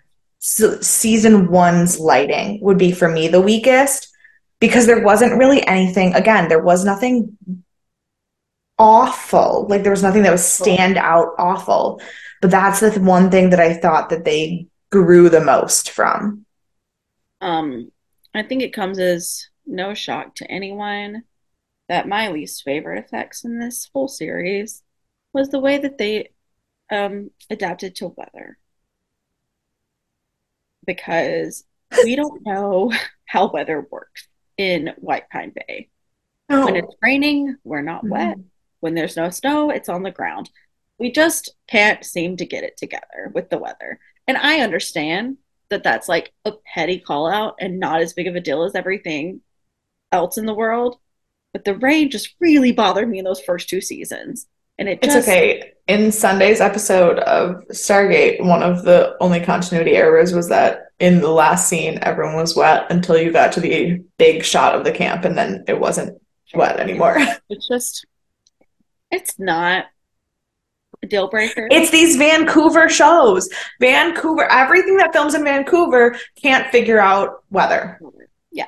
Because So, Dead Like Me was a BC show. Stargate is a BC show. This is a BC show. Hemlock Grove was not. It was Toronto. So Yeah, they didn't fuck up weather. They fucked true. up a lot of things, but they didn't fuck up Not the weather. weather. And I understand that's not like a special effects, but it's an effects team. Like you're supposed to make that fit in. Right. Like if it's raining during the shoot and you're going to use it, then the next time you do a shoot, add water. Like I Right. know that that's expensive and stupid, but like, Continuity is important. yeah, So that was fine. The yeah, next I love. category is biggest plot hole. And I have an emotional plot hole that I chose because after reading more into it, the plot hole I wanted to choose was explained by Carlton Cuse later on. So I picked initially that we never discussed Dr. Edwards and his disappearance. Yes. So Carlton Cuse came out later and said that he was dead the whole time. He doesn't say how he died, but he does confirm that he was dead. And that's why we never saw him again in the series. But he doesn't Okay, say but that whether doesn't before or explain after. but that doesn't explain anything between the like I believe that he was dead the whole time he wasn't in that scene. That's fine. But when did he die? How did he die? Did it have anything to do with Norman? I still think that that's a valid plot I hole. agree. I agree. There's still some missing pieces, but my biggest concern was 'Cause whether or not he was dead. And I did learn he was dead. But no, see, that was well, never my concern. My concern wasn't him being dead. I assumed he was dead. I believed that he was dead. I just, the fact that we didn't know how or why, or that we brought him back for that conversation just to reveal that he was dead and then never go anywhere with it, yeah, that was what was upsetting to me. I think that's very valid. Um, my plot hole is minor, Okay. but I feel it a lot in my soul. It is that Dylan never learned about Caleb's death. That's so fair. I feel like that there's a way that he could have learned later. But that's the thing is like Dylan holds on to stuff like that so much that somebody needed to tell him because if they told him 10 years out, I mean, you saw how he reacted when he found out Norma was dead 2 years after she was dead. Like, That's because Norman didn't tell him. At this point, who was around left to tell him? Alex is Norman could dead. have told Chick. him. What? Norman could have told him. Yeah, Norman thought it was 3 years or 5 years earlier. I mean, that's fair. But like, But I mean to be fair, like but they never told. Norma, Chick, Alex, all dead. Who is going to tell him about Caleb? But also, like, at this point, someone should have noticed he was missing and like figured But out that, who? like, He nobody knew he was even back from Costa Rica except for Dylan and Emma. I know, I know. But I just really wanted It's I agree that it's painful, but I don't know. I don't know how to fix it. I agree. I don't know Right. how to fix it. Um, but that was the one I wanted to see resolved. No, Dr. Edwards is the only one that I'm still angry about. And here's the thing, and this is why, and I will tell you this because doesn't really have anything to do with this show, but you've seen Once Upon a Time, yes? Yes, all of them. Okay. Not Once Upon a Time Wonderland, but all the Okay. regular Once Upon a Time. But so Once Upon a Time in Wonderland was a spinoff, and Right. it was a one season self contained show, Right. except that one character from Once Upon a Time in Wonderland reappeared in Once Upon a Time, Which one? the Knave of Hearts. Okay. And Interesting. then they teased why he was back from Wonderland. They randomly dropped him in Oz and showed that he had been traveling between the realms in many different ways.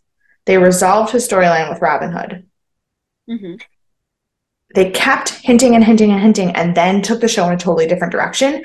And now he came back into the show. The first show hint of him coming back into the show was 2014. So 10 years later, I still do not forgive Adam and Eddie for never answering that question. I'm pissed.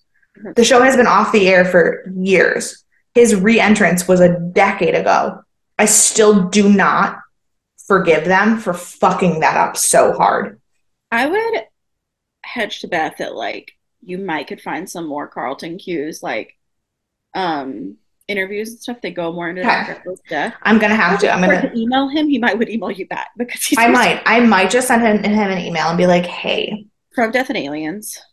from the Death and Aliens, but I'll be like, hey, we do a podcast and we talked about your show. And I personally get really, really like I hold grudges about plot holes that shouldn't be plot holes. So can you please tell me how Dr. Roberts died and why you teased him being dead without giving me an answer? Yes, and I think that is very valid. Um, When I'm not half a bottle of wine deep, I will send that email. love it. Perfect. Yeah, honestly, it probably is the biggest plot hole. I just love Dylan, and that's why I chose That's that. fair. You know, last but not least, for the main awards, not the special, is the best acting moment. And you do get to go first in this Okay. And for this one, so this one was not Best Actor. Because in the past, we've done Best Actor and Best Actress, which is really hard because I think obviously it's Norma and one. Sure. Norman. Like, that's not really even a question. And it's also kind of hard to be like Best Actor and Worst Actor because, like, that's not fair. Um, but there's a lot in the show that's really subtle and really good and just like best. And you have all these characters that are there forever. So, like, what is their best acting moment? Um, and I had a really, really, really hard time with this. And I chose Dylan's last scene with Norman. Oh, my heart. My I heart. had so many options, especially Norma options that I could have gone with, but that I don't think I'm ever going to recover from that speech. And having seen of the people in the show, other than Freddie Highmore, Therio is the one that I have the most experience with his acting outside of this show. And that scene with the two of them was I can't. Yeah. I also had a very hard time with this scene. I mean, with this option. And I really thought I was going to end up on a Vera Farmiga scene because Mm-hmm. I do have a lot of experience with her outside of this show. And she's, first of all, incredible at everything. Yeah. She's never bad at anything. No. Um, but I didn't end on a Norma scene. I did choose because it stuck with me and it hit me so hard in last week's episode. Mm-hmm. I picked the scene where Norman's driving in the car and reliving the very first episode as he's gone back 5 years, driving back home. That, Because yes. like I'm getting chills now just thinking about that scene and like how well done it was. He looked crazy, and it was, and you think about because you can see from the videos that it's, you know, it's replaying the episodes from 5 years before, and he's now doing the same thing 5 years later, and he's able to keep that momentum going when he hasn't Yeah, done yeah, it yeah. in years. You know, like it's so incredible. It's so good, and it's the one that really like did me in. So, Fair. but I mean, I'll never say no to a Dylan scene winning, but you know, because I love him dearly, and I don't know Max Terrio from anything else. Like, so I need to watch. Is it Sil Team? Is that the one? SEAL Team is what I've been watching, yeah. Yeah, I need to watch. Also, isn't he's in one of those like he's in a couple of those like stupid teen movies when he was younger. There Oh, was a. Catch That Kid. Oh, I And did see the Catch Kid. and the pacifier. The pacifier is the one that I was thinking Oh, of. see, I never saw the pacifier. So he was in Catch That Kid, The Pacifier, and Nancy Drew, all when he was like younger. The Nancy Drew with him, And then, in House at the End of the Street. which I haven't seen, but I can't wait because he's become a name in horror. Him and Olivia Cook and Vera Dude, Farmiga. House at the End of the Street is from 2012, and it's him and Jennifer Lawrence. So good. Um, It's on. It's going to be on my list this year for. I don't know. Maybe I'll do a Halloween one yeah. to So watch. now SEAL Team, and then um, now he SEAL Team, he was a really, really good character. And then SEAL Team did this thing where it stopped being on CBS primetime and it's only on Paramount now. And it like was a weird thing that changed. Yeah. So he left the show to be on a regular CBS primetime show. And he's in a show called Fire County, which looks fantastic, but I haven't seen yet. Interesting. Before we get into our top three awards. Actually, I would like to throw in one surprise award that I didn't tell you about because I just thought of it. Oh my God. But I think it should go toward the end. So I'm just letting you know now that I'm going to throw that at you. So it'll be our top four awards. Okay. She's like, oh God. I don't know if I'm ready for this. I've had some wine now, but Me too. That's probably why I thought of it. probably true.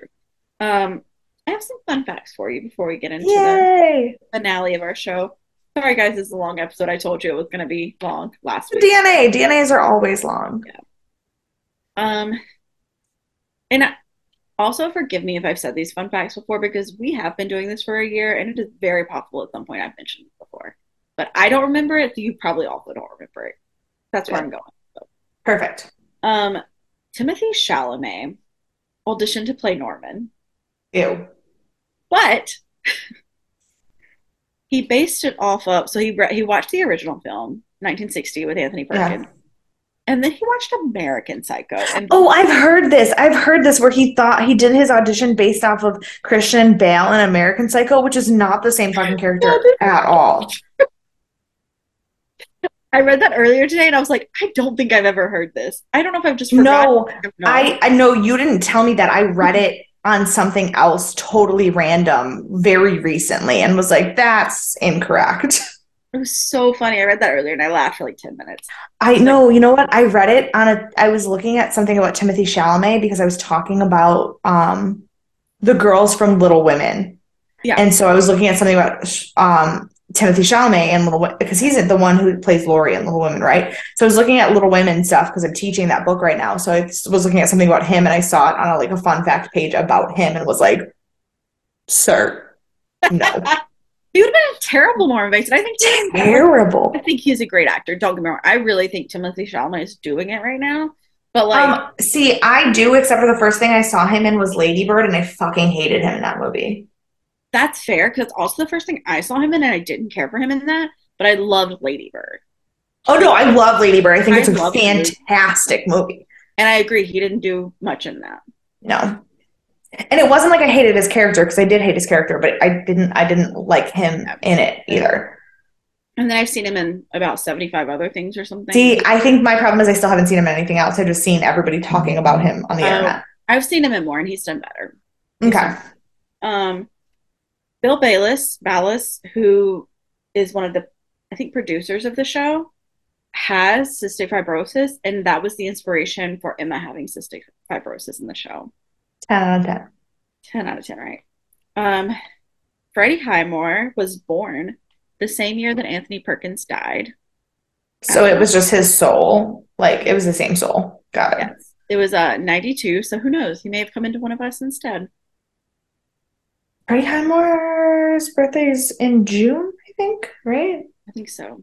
Somewhere right in the middle of us. Yeah, I don't know what day Anthony Perkins died. That's a good thing to know. I was gonna say, yeah, when did Anthony? Because maybe it's me. Perkins. Anthony Perkins. Oh, September 12th.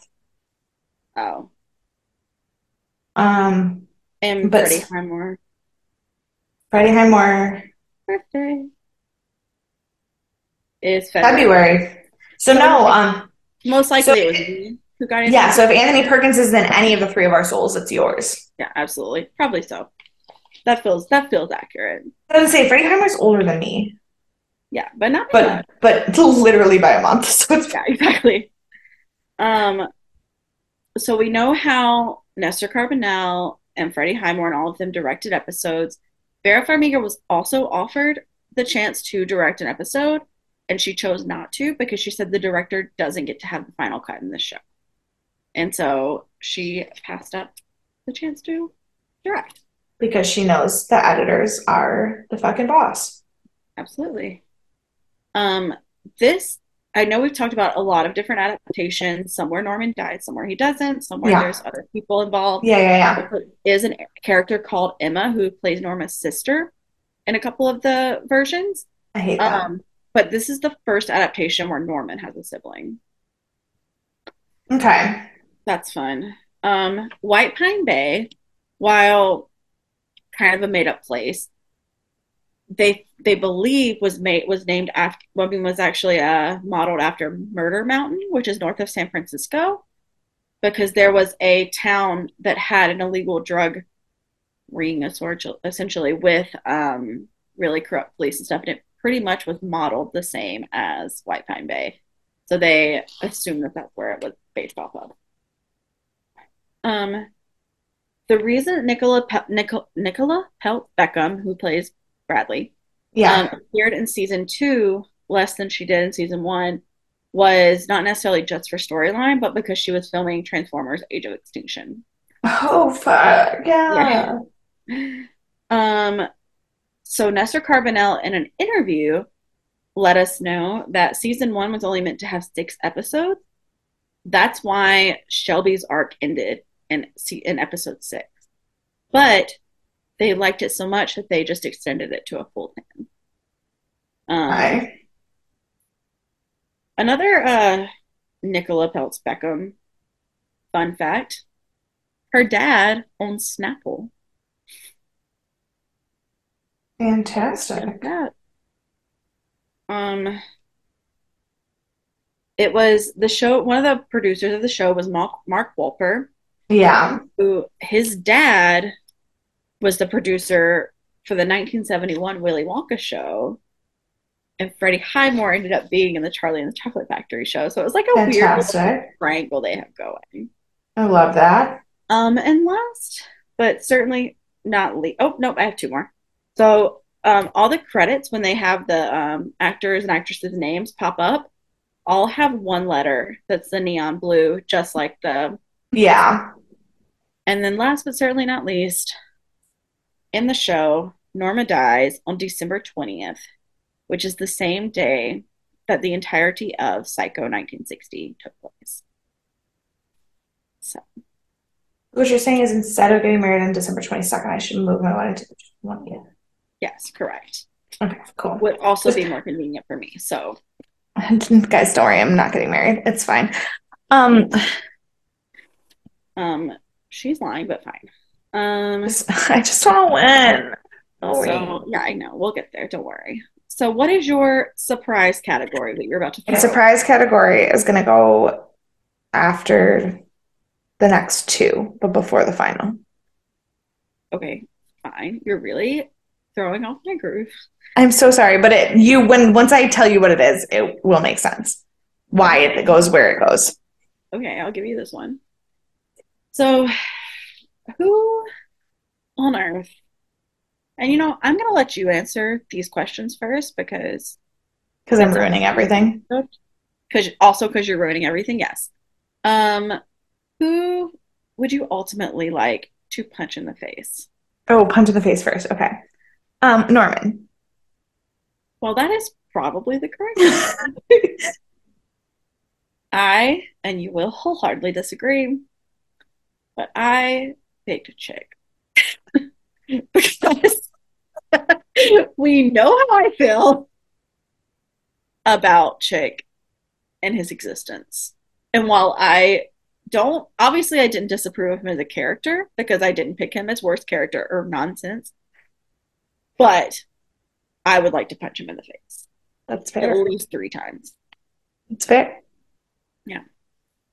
So, who is your ultimate MVP for the Gonna series? ask me this first, and that's why my face is this color. I know who you're gonna pick.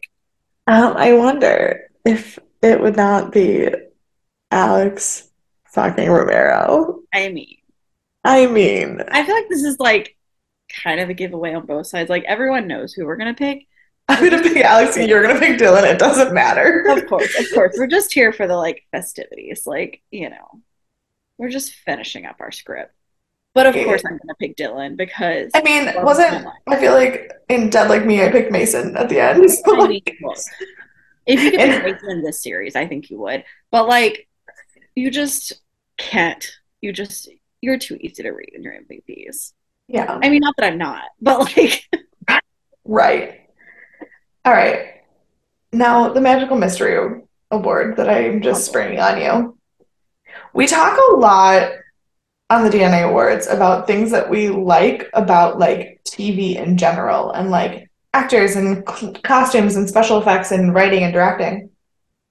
But at the end of the day, this is a horror and sci-fi podcast. And so I think we need to give an award for the best iconic horror moment in the series. my gosh, easy done. Yeah. I didn't think you'd have a hard time with that, but I realized like I looked through all of our words and I was like, we don't fucking talk about horror and sci-fi like at all. That's So very that's very fair. so I think the surprise super secret surprise award that's not really a surprise because it's really what the show's about. What is the most iconic horror moment in the show? Sure. What'd you pick? I picked the moment where he doesn't kill Marion in the shower. That's a great one. Alternatively, I picked where he kills Sam Loomis in the shower because that is the iconic scene from Psycho. Yeah. Yeah. No, but I think I but the suspense buildup, like if you like look at the literary definition of elements of horror, Yeah. suspense is the most important. No, absolutely. And I would And punch that in the face who disagrees because that is and fact. that moment where I was so sure she was gonna die. And then in 13 seconds my entire worldview changed. No, That is iconic horror to me. that is. And I picked a remake of the iconic horror scene that we're used to. Yeah, So yeah, yeah. I think they both are very bad. I mean, I loved the scene with Marion. Don't get me loved it. To be honest, the juxtaposition of that scene with the two scenes that we just picked, the scene with Marion and the scene with Sam, those two together, if the whole show had been a flop, those two scenes still would have been worth it. Absolutely. Absolutely. Even though we did not mention them anywhere else in this episode. But yes, because it's the horror The show element. was that good. The show was that good that we didn't need to. But in terms of true horror and like true psychological thriller, that episode was the one. That was absolutely no question. So now that we've made it to the end, what, who, how, when are you giving your double helix to? Now, I think my double helix is very often just a person. Sure. And I'm the one who's like, the double helix can be literally anything. Like, it doesn't have to fit into a category that makes any sense. Like, that's the point. The double helix is what from the show is the most important thing you got from the show. And for the first time, I am picking something that is not a person, place, Okay. or thing, really. Oh, I'm so excited. I am picking the actual legitimate addressing of mental health issues. Yes. Great choice. Excellent choice. Because the way that they discuss Norman, not as being crazy, not as being a serial killer, but as being, and granted, there are some people who deal with it better than others because that's life, but the actual um, acknowledgement and verification that he has dissociative identity disorder, that he has these trauma bonds, like, and that all of these things are stemmed from that, and that the fact that he doesn't see an out, that is so real in not a creepy, scary people suck kind of way, in a like you're the most terrifying thing about you is what's in your inside your own head kind of way. And I appreciate that the most. Right. And that is one of the things I appreciate most about horror in general is Mm-hmm. that it does bring to the forefront like it's not what's out there on the street. It's not the monsters under your bed. It's what you're fighting in your own head half the time. Yeah. And it's a really good one. I really like that. Good job. Mine is probably not again not a super surprise based on how I picked past one. But I did pick the relationship between not the characters, but Vera Farmiga and Freddie Highmore because this show, not only their chemistry in this show that they did so well at being so icky, and Right. then so their real life relationship where Freddie Highmore is the godfather to Vera Farmiga's child, and they Yeah. have built this like beautiful friendship outside of the show. And like this isn't the first horror she's done. She was um what's the Winchester House one? It's the movie. It's Amityville Horror. Is it one of those? It's Maybe the Betty and The no, Conjuring. the Conjuring franchise. She's She in a wasn't, bunch. wait, she was in The Orphan? Sorry, I'm looking at her thing now. She was, yeah. Who was she? Was she the I think she's mom? the mom. Yeah. God, that's my But like, favorite. so she's been in these other things that have these like very particular relationships. But Freddie and Vera, like, Yeah. have found this special bond that doesn't seem to exist anywhere else. And I just think that's so beautiful. And I think those are the type of things that can be built out of bonding over horror. Simple. Yeah. But like I really love that something so crazy and so insane and so intense and it's so traditional. I mean, looking at Psycho as being one of the classics, you can build this like beautiful relationship out of a friendship. Right. So I picked their friendship. I love that. Thank you. Um, yeah, so we did it. We made it through 50 episodes of Bates Motel. We loved Mm-hmm. like 99.8% of them, probably. I would Yep. say it's one of the best thriller shows I've ever seen, especially lasting for 5 seasons. That is unheard of for like a continued Yeah.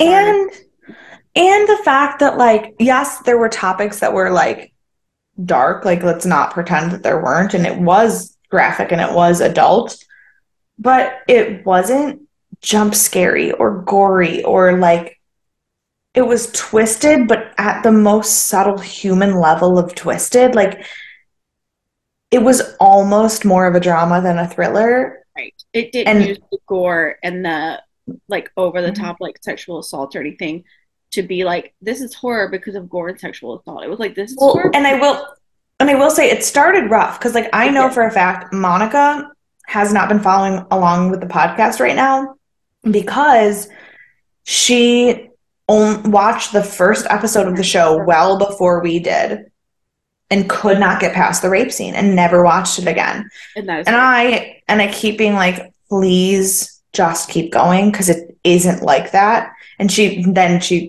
finished hair school and started having a real job. And so like she hasn't had time to go back. sure. But that first episode, I was not sure what we were getting ourselves in for. It was gratuitous. It wasn't for any good reason. Like it was meant to be a like jarring something to catch you off guard. And like Yeah. if that was the only episode I'd seen, I might have done the same. I mean, I watched the first episode of Handmaid's Tale and everyone was hanging and I was like, I can't watch this show. And everybody's like, no, no, it's a great show. You gotta keep going. I'm like, cannot. It caught me No. off guard. It set me off. I cannot do it. And so like Yeah. I totally get that. And I feel like a lot of people probably felt that way about the show with good reason. Yeah. It was like after that first episode, really after Right. maybe the second one, I don't remember where it all like resolved, but first or No, second, I mean, the first season was definitely like weirder. it was trying to get renewed. It was trying, yeah, it was well because also I don't know if you talked about this at all, but A&E didn't order it as a pilot. They ordered the whole first season at once. So they Which had a is lot to sad. That's why the prove. first 6 episodes of the Shelby arc were already set up. It Yeah. was the first 6 episodes. Yeah. Yeah, And so they had a lot to prove because they weren't there was too much money in it to fail. yeah, absolutely. And I mean, being an Annie show, not being, I mean, cable TV is cable TV, but it's different on like an A&E channel. And Yeah. by the time I got to the third season, the fourth and fifth season were greenlighted at the same time. It wasn't Yeah. like a, what's going to happen after season four. Like they already had a season five in the works. Yeah. So I will say though, I was just looking at things like fun facts while you were reading some of the fun facts. And Carlton Cuse had originally hoped that there would be 7 seasons. okay, I didn't see that. And I only know that because he said in an interview that he deliberately ripped off Twin Peaks and that they had only been able to make 30 episodes. And so he wanted to make the other 70 that they weren't able to make. That is really funny. Um, who knows? Twin Peaks may be one of our next shows, so it's probably on the list. It's We have definitely a on the list. we have a season filler that we'll talk about next week. We have a season filler, so we have some time for you to get in your suggestions for our next show that we cover. Yeah. Um, and I might pull the episodes, the seasons we had from the time before, because we did have Twin Peaks, and there was like one more that I think we were gonna like throw in there, and I might add those Um, to the will because they were suggested last time. yeah. There was a We might couple just, twin I think oh, what Twin was the Peaks one? might have actually been on the sci-fi list because it's It kind might of have more been. sci-fi, but Yeah. it is also horror. And Was I since we're thinking going to be Peaky in Blinders? Stargate forever, Peaky Blinders was on our wheel last time. Yes. I think Twin Peaks should still go for horror, even though I know it Yeah. has elements of both. Twin Peaks, Peaky Blinders. What's that show that's like a literary show? Penny Dreadful. Mm, I'll probably put those back on the wheel, and then one vote unless other people suggest them. yeah. But yeah. Do you have any like last thoughts about Bates? I'm like legitimately upset that we're done with Bates Motel. I am too. I'm gonna miss it, like being a part of my life all the time, but I'm also like Time for something fresh. I'm excited to do something new. I'm excited to have because as much as like I love Stargate and like you guys know, I love Never Stargate. gonna be new. I but like I We're married mean, to Stargate now. today I saw a Reddit post about a coffee mug about Stargate that said there's no place like home and but the instead of the word home, it was the earth symbol from the Stargate and I immediately clicked on the link and bought it without even thinking. And I was like, and then I go, I have never purchased something off of Reddit so fast in my entire fucking life. Like I don't know what I just did. So Was like it off like I Redbubble or something? what's up? Was it off Nope. like Redbubble? Nope. It was on some random website. I'm not even 100% sure it's a real website. I might have just spent $30 on nothing. That's When I get the mug, I will obviously show it on the podcast. But like I fucking love Stargate. But it's gonna be a while before we move on. yeah. And so the like routine of the Stargate and Bates was kind of at its place, and I am ready to Yeah, and that's why I wanted to add movies in between every season too, because I was like, we can't just do the same thing every week forever. yeah. Like, we got to have something to change up it. So I do agree in that sense, and like, I just wish we were back at week one of Bates. Like, I wish we were starting Bates and hadn't All even. over.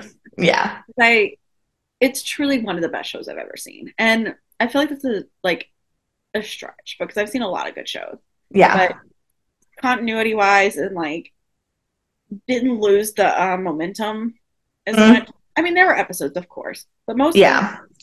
mostly in season one and season two. Like once we got halfway through season three, it was like we were in, and there Yeah. was I think there was like so maybe one episode in season 4 that I was like, I don't yeah, want to be watching this. but like otherwise, it was like it was good till the end. I like, Yeah. and I will fight anyone who tells me it wasn't. So you know, but yeah. Do you have any more last thoughts before I make our next announcement that you also don't know? I'm just sitting here waiting for you to tell me what movie I have to watch. I know. I'm trying to trying to build the anticipation. So because I will never ever be done with Bates Motel, I am going off the rails, and our next movie, as it should be, is going to be American Psycho with Christian Bale, Yes. Okay. which is a movie I've seen before, but I haven't watched it in probably, I know that's the thing. I haven't seen it in so long. I cannot wait to rewatch it with yeah, like a totally different mindset. absolutely. And I know it's not Psycho. I know No, it's it's not, not. but Yeah, I'm sure it has Patrick Bateman and Norman Bates are not the same character. absolutely not. But I'm sure there are Timothy. elements. Yeah. Yes, Timothy Chalamet, we're talking to you. Um, but I think it's going to be a really good one. I know it's a fan fave. I know a lot of people love the movie. Hmm. It's And then we can talk about the musical. which I haven't seen, but I'm aware Me exists. either, but like it's Sure, I can talk fine. about it vaguely. We only talk about anything vaguely. That's true. That's true. Yeah, so next week we're going to be doing American Psycho. I did not even look up where you could watch it. I feel like it was a Hulu or a Netflix. I feel like it was Netflix. American Psycho. Well, speaking of the musical, oh, it's on Pluto TV. Shocker. So just move into Pluto TV, watch Stargate, Yeah. watch American Psycho, the what are they called? Commercials? Ads. The commercials are gonna suck. They always do. Just bear with us. Or Um, you can rent it anywhere, Amazon, Apple TV, Google sure, Play, whatever, all of the things. sure. I probably will. To be fair, I'll probably rent it off Amazon, but I won't, but that's you can fine. save your $4. It's totally fine. But please, please stay tuned because I also have a really big announcement for what our season filler is going to be at the end of American Psycho. And you are not going to want to miss this because it has been asked for a very long time. Like, Mm-hmm. how long has this show been going now? 3 years? 3 years, yeah. It has been asked for 3 years, and it is gonna rock some socks. Yeah. And but of course, always join us for our season, mid-season, season episode 10, right? For sci-fi, Episode 10. Yeah. So, no, roughly nine. mid-season. Episode 9, Oh, we actually. We're just not did even. 9. Was it? Demons was 8. We just did 9. Oh, yeah, yeah, yeah. What's Rose Engagement was 9. Yep, you're right. No, but there's 22. So, Oh, and we're somewhere in we're season. roughly in the middle of season 3 of Stargate. And it only gets better from here, folks, because Correct. we've Correct. checked. So As we checked. but yeah, so come back for Stargate and come back for American Psycho and come back for your big announcement next week. And we love you guys. Thank you for coming to the DNA Awards. If you If have you have, feelings, yeah, if you have feelings about our awards, if you have suggestions for the next horror show that we watch now that Bates is over, please, please, please, please, please send it. and you can do that by emailing us at deathandaliens@gmail.com. You can find us on all the social medias, which we will post a poll closer to time for TV show suggestions at Death Hmm. and Aliens. You can find me personally at CE Cloud 13. And you can follow me everywhere at EMKAY_superstar. And if you have anything mean to say about Dylan or Alex, you don't. So Correct. we'll see you next week. Bye. Bye.